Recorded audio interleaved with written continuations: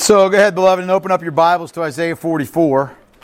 I want us to look tonight, Isaiah chapter 44. We're going to pick it up in verse 21. And this is really sort of the climax to the section that we began back in chapter 43 and verse 22. So let's read these words together, and then we'll pray, and we'll get into this text tonight and see what it is that the Lord has for us. These are the words of God. Remember these things, O Jacob and Israel, for you are my servant. I formed you. You are my servant. O Israel, you will not be forgotten by me. I have blotted out your transgressions like a cloud and your sins like mist. Return to me, for I have redeemed you. Sing, O heavens, for the Lord has done it. Shout, O depths of the earth. Break forth into singing, O mountains, O forests, and every tree in it. For the Lord has redeemed Jacob and will be glorified in Israel. Thus says the Lord, your Redeemer, who formed you from the womb. I am the Lord who made all things, who alone stretched out the heavens, who spread out the earth by myself, who frustrates the signs of liars and makes fools of diviners, who turns wise men back and makes their knowledge foolish, who confirms the word of his servant and fulfills the counsel of his messengers, who says of Jerusalem, she shall be inhabited, and of the cities of Judah they shall be built, and I will raise up their ruins, who says to the deep, be dry, I will dry up your rivers, who says of Cyrus, he is my shepherd, and he shall fulfill all my purpose, saying of Jerusalem, she shall be built, and of the temple, your foundation shall be laid. Let's pray together. Father, it is always a blessed moment, a holy moment, Lord, when we open up your word and when we seek you in it. Lord, and we're dependent upon you and upon just the moving of your Spirit in our midst. Lord God, to open up your word to us and to open us up to your word. I pray, Father God, that your grace would rest upon us in such a way that these words would have a firm purchase in our hearts tonight. God, as we consider everything that you're saying here, the promises that you make to this remnant that's in exile, and what those promises mean to us as a remnant in exile today. Help us, Lord God, to draw the appropriate lines. Help us to see and to understand the greatness of your glory and to revel in the fact that, Lord, you are sovereign over all things. You are the ultimate authority in every instance. That nothing that man says or can do, nothing that man predicts, Lord, none of it amounts to anything.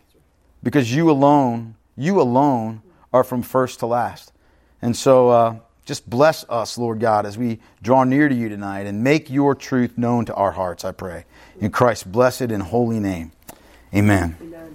So again, this is kind of the climax, if you will, to the section that started back in 43 and verse 22. And I just want to remind you of what we've seen throughout this section, what we've seen described, the implications that sort of come out of the things that the doctrine that we've been taught here so far, right? We've seen, first of all, described the way that Israel and Judah had forgotten God. How collectively as a nation, they had forgotten God. They had rebelled against Him. They had refused to honor the covenant that He made with them. That they had just become recalcitrant, children. They had become just, they gave evidence that their faith was an outward thing only. Like they were clearly in deliberate rebellion against God. We saw how they refused to worship and honor Him as they should, and rather gave their allegiance to idols, right? Idols of their own making, idols of the nations that were around them, idols that they remembered from their time in Egypt, idols everywhere, right?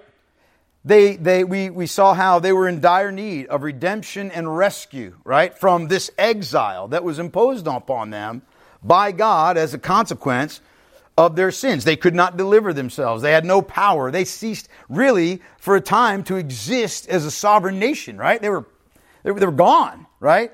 And so on top of that, we realized how desperate they were for God to move, right? And so then we see how God keeps His faithfulness and His promise of redemption to them. How He gives to them the promise that He will pour out His Spirit upon them and bring new life where there was only death.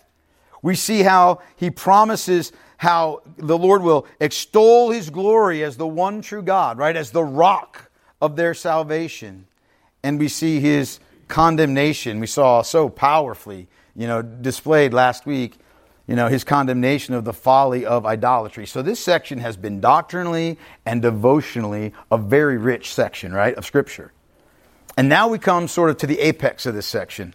Before we get into the prophecy next week that concerns Cyrus, which is just mind-blowing anyway, right? But we'll get into that next week, okay? But it serves, this section that we're looking at tonight, serves as sort of a summary of everything that God has promised. And it begins with a very important call, okay? And that very important call is to remember and to return, okay? To remember and to return. I want you to look again at verses 21 and 22 with me. Look at it again and read them. He says, "Remember these things, O Jacob and Israel, for you are my servant.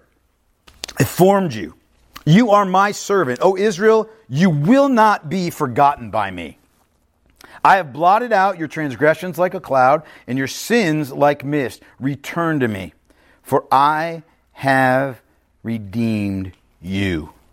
Now, in these two verses, I want you to see like the central commands here of the Lord are to remember and to return. Okay, the first thing he says is, I want you to remember these things. Well, what are the things that he's talking about? What does that mean? Well, the things of which the Lord is speaking here are the things that, we just talked about, right? The things that have been described in this section, all right?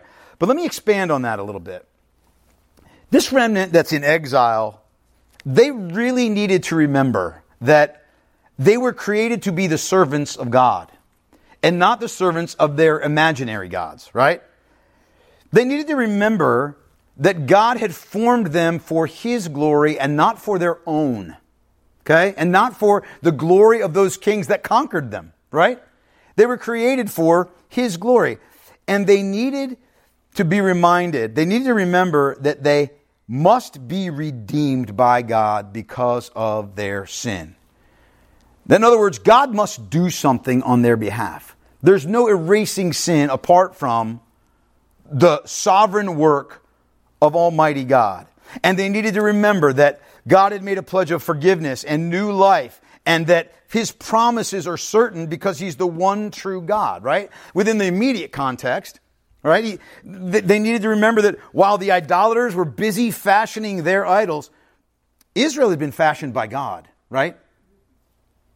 They needed to remember that while the idolater is bound to his idol, Israel was bound to the Lord, right? They needed to remember that the idolaters prayed really pathetically, if you will, to their idols. "Oh, save me, you are my God," right? But to Israel, God says, "I have redeemed you." They would remember all those things. Now, what do we mean when we talk about remembering? It's important that we understand the heart of what that means in Scripture. To remember in Scripture means far more than to just recall to mind some facts or to bring to memory something that just slipped your mind, Like if I'm on my way home and I remember, I was supposed to stop at Food Line and get bread, right? And then I turn around, right, and go back and get the bread. That's not the idea of remembering in Scripture. The idea of remembering in Scripture is really a call to action. It's a call to recollect what you know to be true, what's been proven to be true. It's a call to consider the weight of what you know. And then, not just to have it in your mind, but to actually respond to that truth, to act on it, to live in light of that truth, to fashion your life around it. And that's what the exiles in Babylon were being called to do, right? To remember the character of the Lord, to remember His proclaimed truth, to remember His unfailing promises, and to return to Him with an undivided heart. That's the key thing here. An undivided heart, right? To trust Him and to ask Him to do all that He had promised to do, but to do it without doubting. Here's the issue with Israel, and here's the issue with Judah, and this is one of the huge issues of them. A divided heart had always plagued them, hadn't it? That was one of the big issues with the people.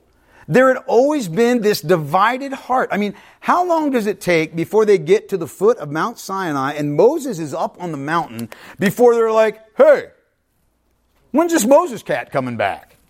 Like, it doesn't seem like he's coming back. Somebody needs to make us a god so we can have some worship down here, right? They're plagued with this divided heart. And that was what led to their instability. Remember what James says, right? When he's talking about praying, he says, let him ask in faith with no doubting. For the one who doubts is like a wave of the sea that is driven and tossed by the wind. For that person must not suppose that he will receive anything from the Lord. He is a double-minded man. You finish it. Unstable in all his ways, right? They were to return to the Lord. They were to stop being double-minded. They were to trust Him, right? They were to do so wholeheartedly, to walk in faith and not in doubt, so they would not be tossed to and fro any longer, right? And then there's this central promise. The central promise is that God had blotted out their transgressions and their sins like a cloud or a mist. Okay? In other words, the cloud of sin that was between God and His people, the mist of sin that was between God and His people had been lifted, okay? It had been blown away, if you will. God was not going to impute their sin to them anymore because He had redeemed them. Now, I want you to see here, there are two things in view. They're related, but they're not the same. Okay? They're related, but they are not the same. Okay? First of all, look, they needed to be physically redeemed, right? I mean, they couldn't just stay in Babylon forever. The nation of Israel had to be reconstituted in order for the Messiah to come, correct? So they couldn't stay in Babylon forever. They needed to be redeemed physically or politically or however you want to state it from their exile in Babylon. But they also needed spiritual salvation, didn't they? And the two are different, but they are connected, right? On the one hand, think about it. God had promised to redeem them from their exile. That's a mighty feat. And I mean, that's a mighty feat by itself. That God could rescue a helpless people from the clutches of, at that time, one of the greatest, most powerful nations that the world had seen. Of course, give it a few years and that's not true anymore, right? But that would have been a mighty feat in and of itself. But physical redemption for the remnant, listen, that would mean nothing if they were not also delivered spiritually, correct? Okay, so you get your life back in the old land. Well, wonderful. If your life is still in opposition to God, you get another however many years till you turn 70 or 80, and then you're dead and in hell, right? So there needed to be spiritual salvation, right? The Lord had done for them here. He says, I've done for you what you could not do. And He speaks His words as if they are already accomplished. Look again at verse 22. I have blotted out your transgressions like a cloud and your sins like mist. Return to me, for I have redeemed you. Okay? We'll talk about physical deliverance here in a second when we get to the latter part of the text. But the greater deliverance here is what God talks about, that spiritual deliverance that He accomplished for them, right? He had blotted out their transgressions and their sins. He had redeemed them from their slavery to idolatry and sin. How did He do that? How is that accomplished? Yeah, I mean, here's the thing. Christ is the lamb offered from the foundation of the world, right? And so men in the Old Testament, women in the Old Testament, sinners in the Old Testament, they are saved in the same way, beloved, that you and I are, by grace through faith. The only difference is they were saved by grace through faith in a promise yet to be revealed, and we're saved by grace through the promise that has been fully revealed in the Lord Jesus Christ, right? And so, physical deliverance that was going to occur for the nation of Israel, that was a necessary picture, but just a picture, right? It's important that we see that clearly because there are people who get it wrong.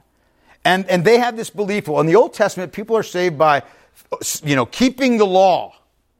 If that's the case, nobody in the Old Testament was saved. Any more than we are saved by keeping the law. You realize that? Yes. Right. Like nobody kept the law in the Old Testament. Right. There's nobody that we hold up as going, wow, What a great law keeper that guy was. Even Moses, right? Nobody's a law keeper. They're not saved. They were not saved in the Old Testament. Some people say this, that God saved them through judgment and discipline. It's judgment and discipline that saved them, as if they endured in their body the penalty for their sins and therefore were saved. No, no, no. For them to endure in their body the penalty of their sins, they would have all needed to be crucified.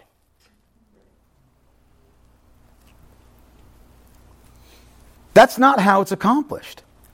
Salvation is not accomplished by judgment and by discipline. They're instruments. Clearly, they're instruments that lead to the salvation of these guys, but they're not the means. They're not the means. Nor any human efforts, not even a newfound obedience to the Lord. There's one guy that I'm not even going to mention his name because he's such a whack theologian, but he talks about how, yes, God understands how before, they came to faith in Him and really trusted Him, that all of their sins, all the sins that they committed, but God just turns a blind eye to that, and He only counts their lives from the moment of faith. And then therefore they're redeemed by, their newfound obedience to the Lord. Talk about being like, I don't know how you get the title of theologian with that bad a theology. Really. They're going to be redeemed by grace through faith in the Lord's coming Messiah, and their obedience is the fruit of that faith. Right? It's Christ that saves them. It's grace by faith that saves them. The obedience is the fruit. Right? That's the fruit. Their repentance, their returning, that's the fruit of faith in God's Word. And there's one more thing I want you to see here that's so important.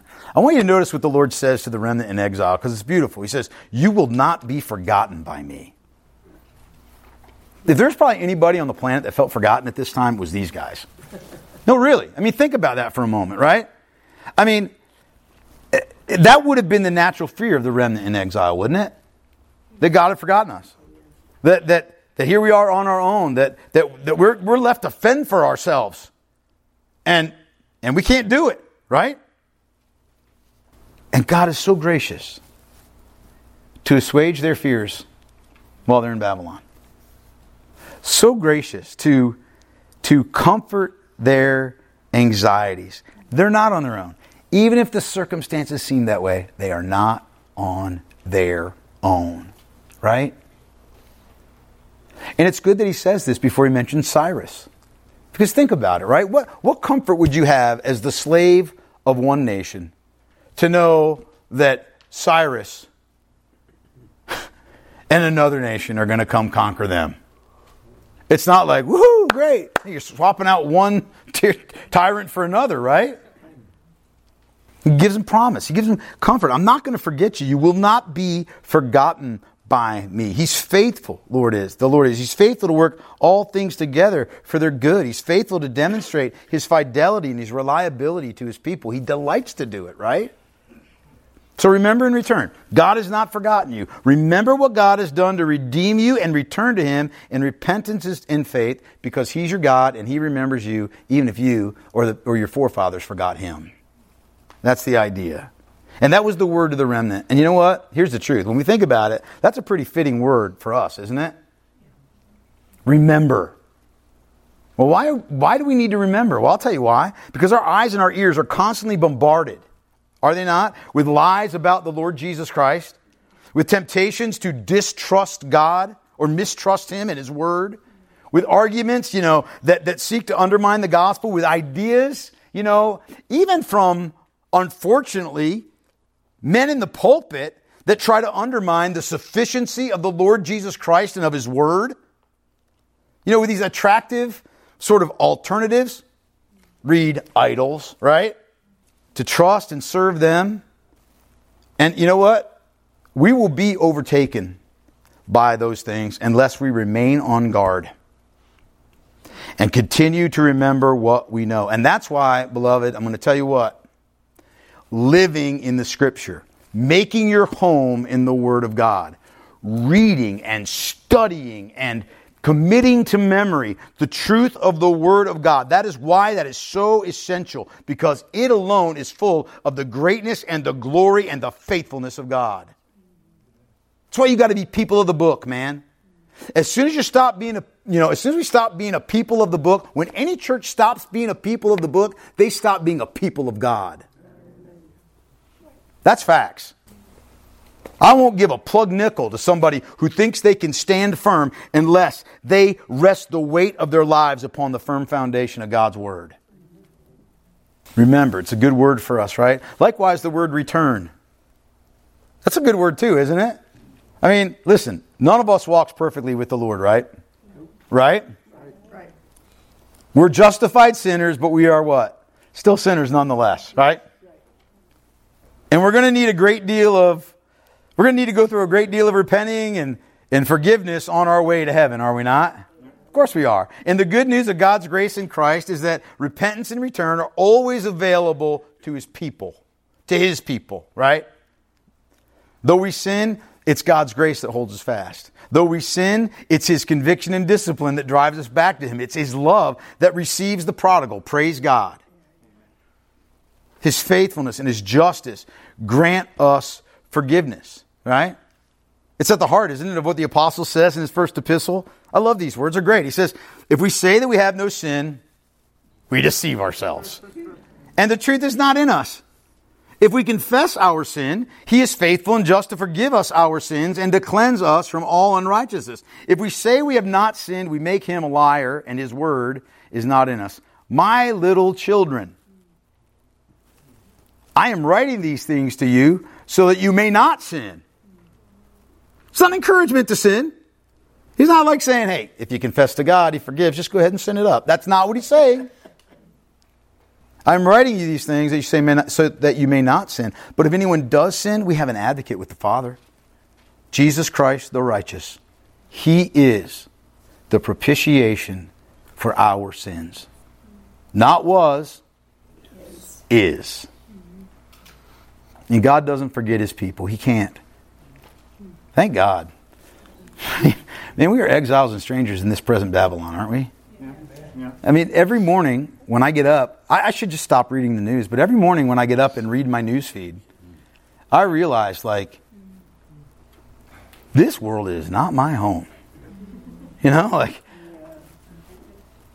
glad this world has an expiration date. I am. I'm grateful, right?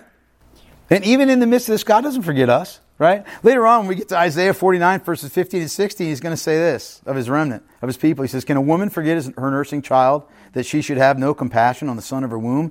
Even these may forget, yet I will not forget you. Behold, I have engraved you on the palms of my hands. Man, I love that. I love that. Remember and return. That's the word to the remnant, right? And the word to creation is what? Rejoice. Look what He says in verse 23. I love it. Sing, O heavens, for the Lord has done it. Shout, O depths of the earth. Break forth into singing, O mountains, O forest, and every tree in it. For the Lord has redeemed Jacob and will be glorified in Israel. I want you to think about what a contrast this is to the very beginning, actually, of this book. Look at this, right? I want you to see the great contrast here. Okay? I want you to see the great contrast here where at the beginning of this book, all of creation is called to witness against Israel and Judah's sin. Right? Look at it. It's in Isaiah chapter 1, starting in verse 2. Hear, O heavens, and give ear, O earth, for the Lord has spoken. Children have I reared and brought up, but they have rebelled against me. The ox knows its owner, and the donkey its master's crib, but Israel does not know. My people do not understand. And then he goes on and just, let's just read one more verse. A sinful nation, a people laden with iniquity, offspring of evildoers, children who deal corruptly. They have forsaken the Lord. They have despised the Holy One of Israel. They are utterly estranged, right? What a change in providence. To these words right here, right? Now it's all about witnessing her redemption, isn't it? Not their sin, witnessing Israel's redemption. And notice that this song is fittingly focused entirely on who? The Lord Himself, right? On His glory. Because He's the source and the strength of salvation and redemption. No glory belongs to Israel and Judah, right? For their rebellion that led to this, right? Just as no glory belongs to us in our redemption. They gave no help to God in what he does, just as we don't, right? The Lord has done it all. He alone redeems and saves. I love what Spurgeon says here. He says, look, salvation is of the Lord. I cannot find in Scripture any other doctrine than this. It is the essence of the Bible. Yes. Amen. And so this rejoicing, right? It's like the rejoicing of all of creation at the work of redemption that God does. It's a preview of Romans chapter 8, right? And then the Lord turns to the specifics of his physical rescue of the nation of Israel. And we know not all of Israel is spiritual Israel, right? Not everyone who returned from the exile is truly saved. We know that, right? But specifically, he talks here about their redemption from exile so that they might be a nation yet again, right? And that's vital, right? Again, because of the promise of the Messiah. So look at it with me, starting in verse 24, and then we'll just say a few things about it. Thus says the Lord, your Redeemer, who formed you from the womb. I am the Lord, who made all things, who alone stretched out the heavens, who spread out the earth by myself, who frustrates the signs of liars and makes fools of diviners, who turns wise men back and makes their knowledge foolish, who confirms the word of his servant and fulfills the counsel of his messengers, who says of Jerusalem, she shall be inhabited, and of the cities of Judah, they shall be built, and I will raise up their ruins, who says to the deep, be dry, I will dry up your rivers, who says of Cyrus, he is my shepherd, and he shall fulfill all my purpose, saying of Jerusalem, she shall be built, and of the temple, your foundation shall be laid. What we have right here, beloved, is the Lord's coup de grace, his death blow to idolatry. That's what this is. And to any question of his sovereign authority. And notice how he does this. First, the Lord states his place as Redeemer, right? Based upon his power and his authority as Creator, right? He can redeem, and he alone can redeem because he is the Creator, right? And he's made everything that exists. He stretched out the heavens, alone, and he made the earth by himself, right? He made and he fashioned the nation of Israel by his own power, right? God keeps going back, or Isaiah does, or God through Isaiah keeps going back to this theme of his place as Creator, doesn't he? Right? I mean, we see this continually through this book. Like, that's a really important, oft-repeated theme. And the reason why, beloved, is because it's essential to understanding, to a proper understanding of the world. That God is the maker of all things is an expansive statement. He did it all, he says, by myself. In other words, this deals the death blow to the lie of evolution and its redheaded stepsister, theistic evolution, and all that other garbage, right? It deals a death blow to all of these ideas that somehow God needed help or assistance. God needs nothing external to himself. I'm going to say that again. God needs nothing external to himself. He is the ultimate authority. He's the ultimate actor. He's the one of ultimate significance, right? He's the only true God. And that's why he refers here to these the false prophets of these various idols. Remember we saw the witnesses last week? They're witnesses. That's why he refers to the false prophets of the various idols as liars. That their signs and their portents are themselves just lies and falsehoods, right? It's why he can make a fool out of those who claim the power of divination, right? Some spiritual insight and understanding to which they alone have access and over which they think they have power. I think about, for you young people, you're not going to remember this woman, but I remember Jean Dixon. This woman that would make all these crazy, predictions. Some of them she got right. Some she got right. Like, she predicted that Kennedy would be elected and killed while he was in office. She got that right. She got a lot wrong. And she thought she had a handle on it, man. I don't know what she had. Demonic something. Right? But God makes a mockery of diviners because they're speaking out of ignorance and partial truths. And they're just dupes for demonic agency. He mocks the wise men of the age who claim a special wisdom, a special knowledge and discernment, and he turns them back and he turns them into fools, right? All their supposed wisdom, all their declarations of what is to come. You know what they really are? They're just empty stabs in the dark. That's what they are. They have as much chance of getting something right as I do of hitting a bullseye blindfolded. I might actually have a better shot. And it's not hard to draw the line to our own age, is it? I mean, how many pundits have declared the end of Christianity? The end of the church, the demise of the church, right? You know, John Lennon did. We're bigger than Jesus. Didn't turn out so well for him. Think about all the pundits that, extol the ascent of man. I don't know if you've seen this guy, but there's a guy named Yuval Harari. Okay? He's a spokesman for the World Economic Forum. If you don't know anything about the World Economic Forum, you better get educated. Because it'll tell you exactly what this whole world is heading towards and what they want to accomplish. Okay? But he speaks of how, I could not believe this, I'm watching him, and he's talking about how mankind is now a hackable organism. Like you can hack computers, you can now hack men. You can hack mankind. And he says how we're now in the age of transhumanism, and through technology and the meshing of technology with the organism, we're going to be able to solve all of mankind's ills. He talks glowingly about artificial intelligence, which I wouldn't be so high on that stuff. But he talks about how artificial intelligence is the savior of humanity. How through AI we're going to be able to write a new Bible that will be accurate and true. Love it, accurate and true religion now. When people have been, groping in the dark for so long, right? All these visions of, the works of our hands and human philosophy and technology, all these visions of a new future, of an exalted human race and some utopia on earth. He goes on and on and on about it. He's the false prophet for WEF. But he's not alone, right? He's not alone. And you know what? Here's the truth. They may in fact achieve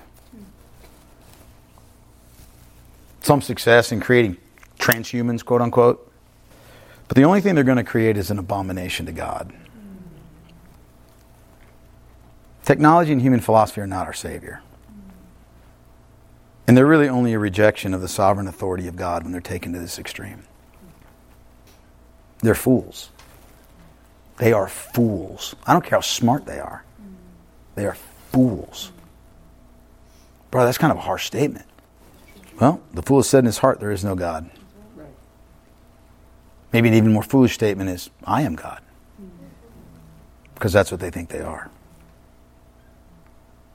By contrast, it's pretty great to see that the Lord confirms the word of his servant and fulfills the counsel of his messengers.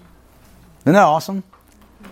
The Lord confirms. That's a word in Hebrew that means to authorize or to approve or to endorse or to verify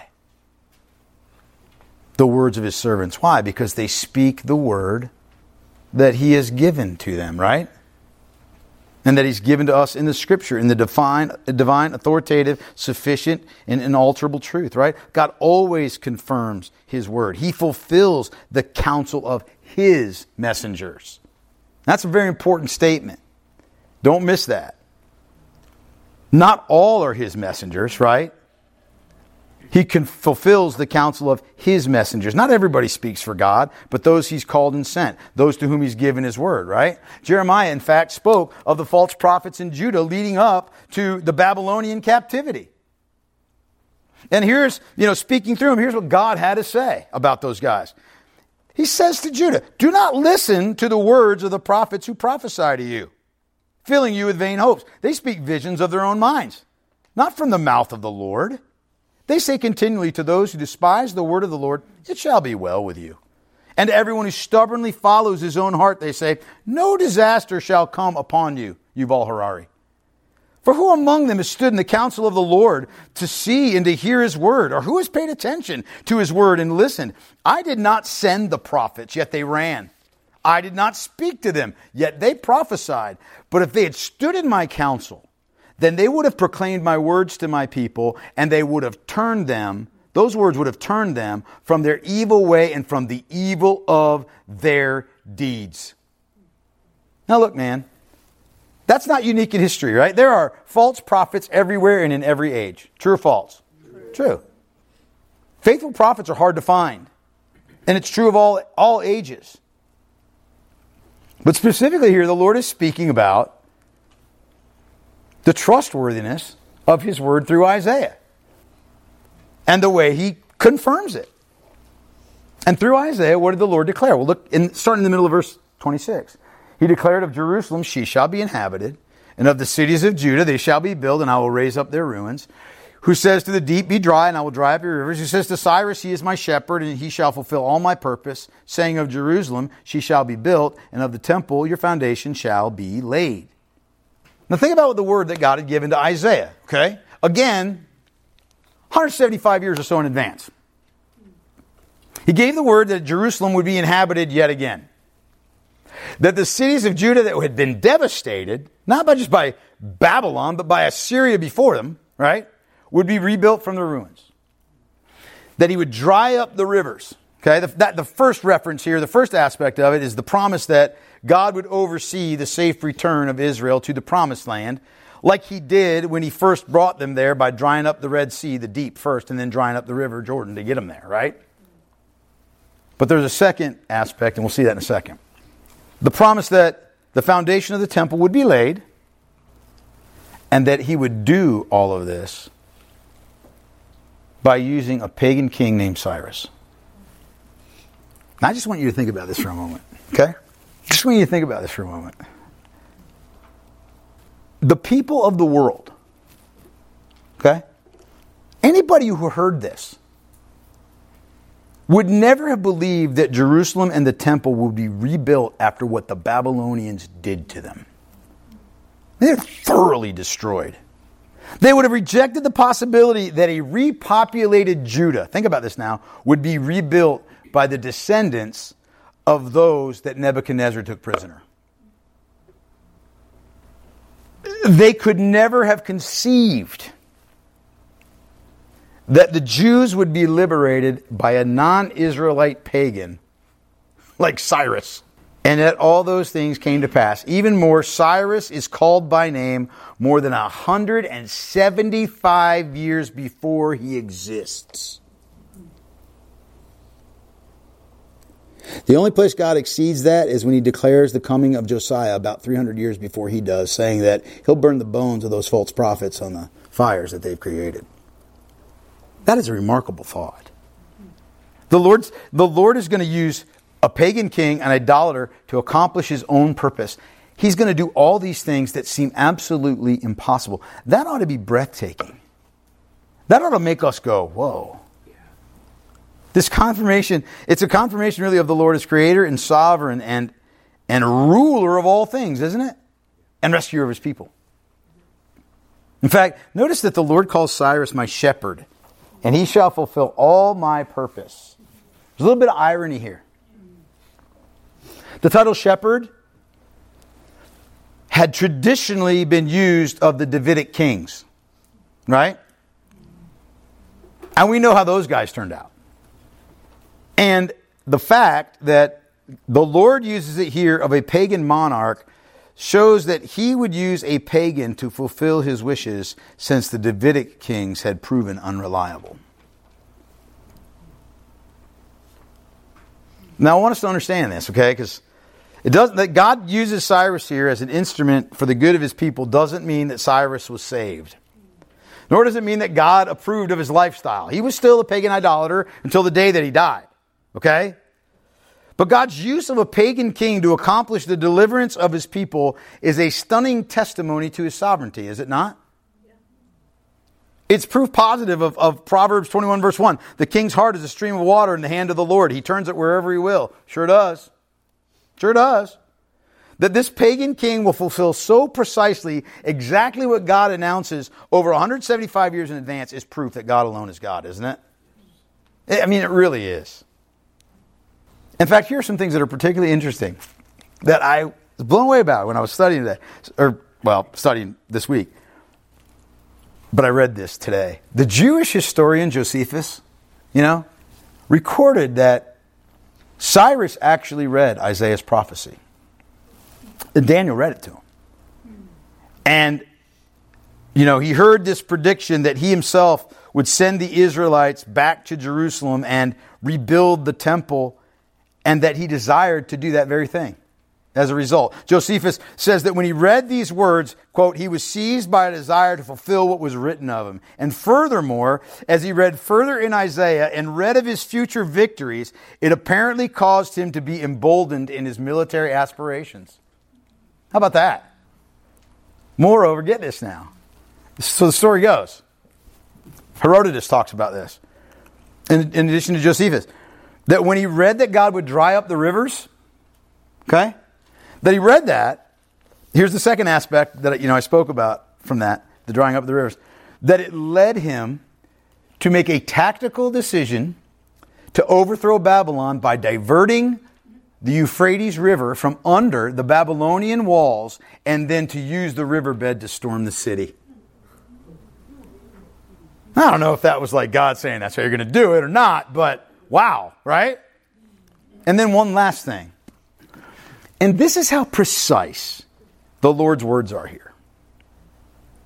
The prophet Ezra tells us that in the days of Cyrus, while he was king, that the rebuilding of the temple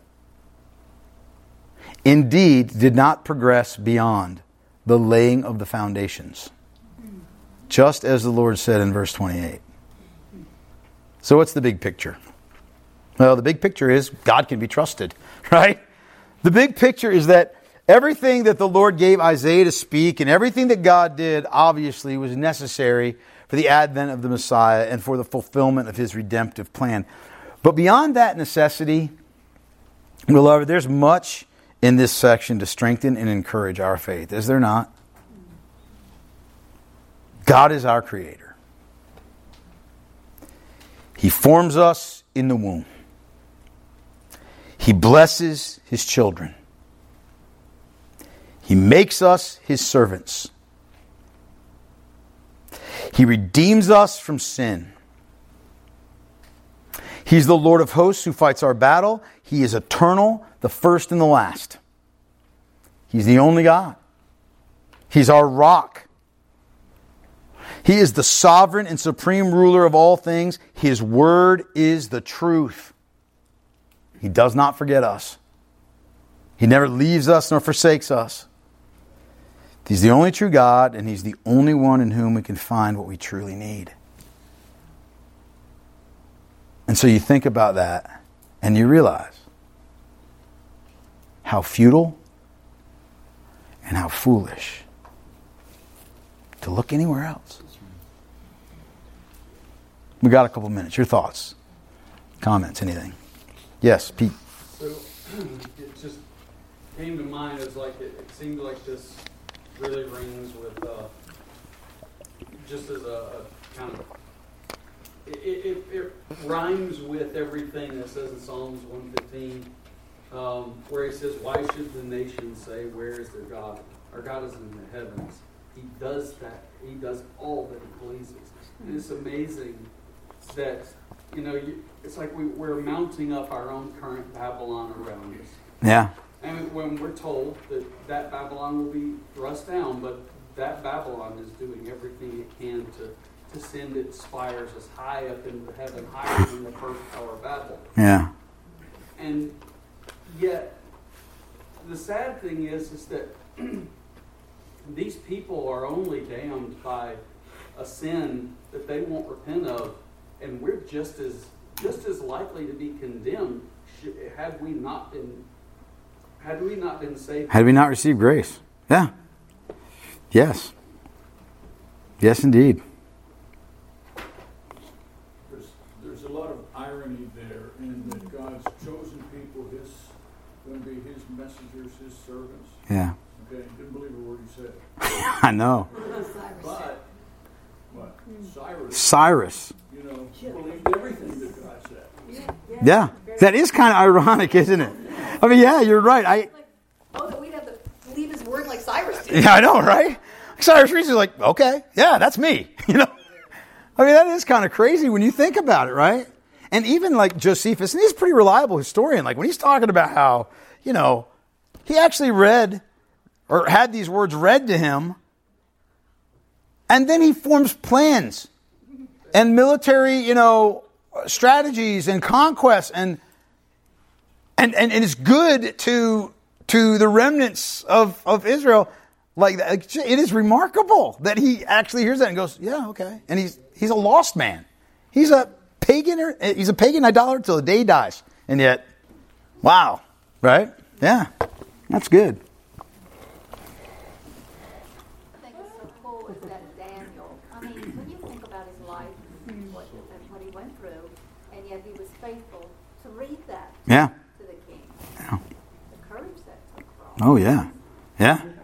Yeah, true. Yeah, very true.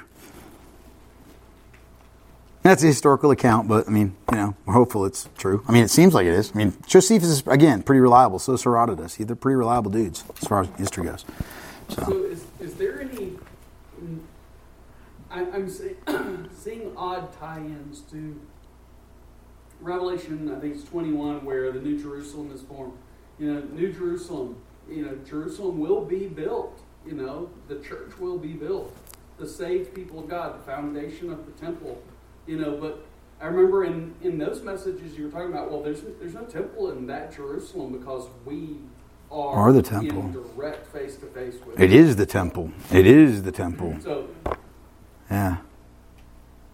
All right, let's pray. And then let's split into some groups and we will pray. Mark, will you pray for us, man? Thanks, sir. Let's pray. Father God, we thank you tonight for looking at this redirection that you have to constantly do to your people. You're very young people. You redirect us. In the old days, you did it personally, and in this time, you do it through Christ.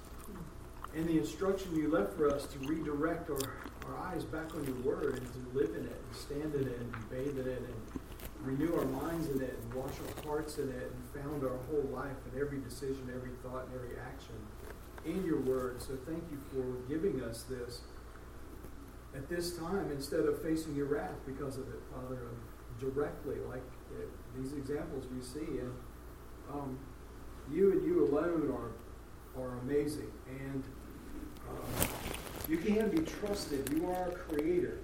You redeemed us. You redeemed us, Father. You had that plan in place before you created the very earth we stand on. And so I just pray that we would be spiritually disciplined enough to redirect our thoughts back on you, to redirect ourselves back on Scripture. It's all there. Yep. Everything we need is right there. So you've been merciful. You've been kind. You've been so gracious and patient with us. And I thank you for that. I thank you for these that are gathered here and families they represent and those that are unable to be here. I pray that your hand would be upon them and that you be with John as he drives home and with his calling. Just solidify that in him, Father, and bless him with that. And I do pray for all those that have been lifted up tonight and all those that are on the list, Father, that your will would predominate, that you would be glorified, no matter how we would define every situation, that you and you alone would be glorified, as you are. And everything, no matter what it is, you're glorified, and rightly so. And help us to be cooperative instruments in that regard, tools in your hand that will cooperate with your will. And just celebrate your holiness and your righteousness, your perfection. I thank you for that. And I pray, I know in even a small group of people, there's a multitude of unspoken requests and hopes and fears and dreams and plans and all the things that trouble us because we're made of dust. I just pray that we would be obedient to your word and that your will would guide us no matter what. So bless us and keep us until we come back to worship the best day of the week on Sunday. It's in your name that I pray. Amen. Amen.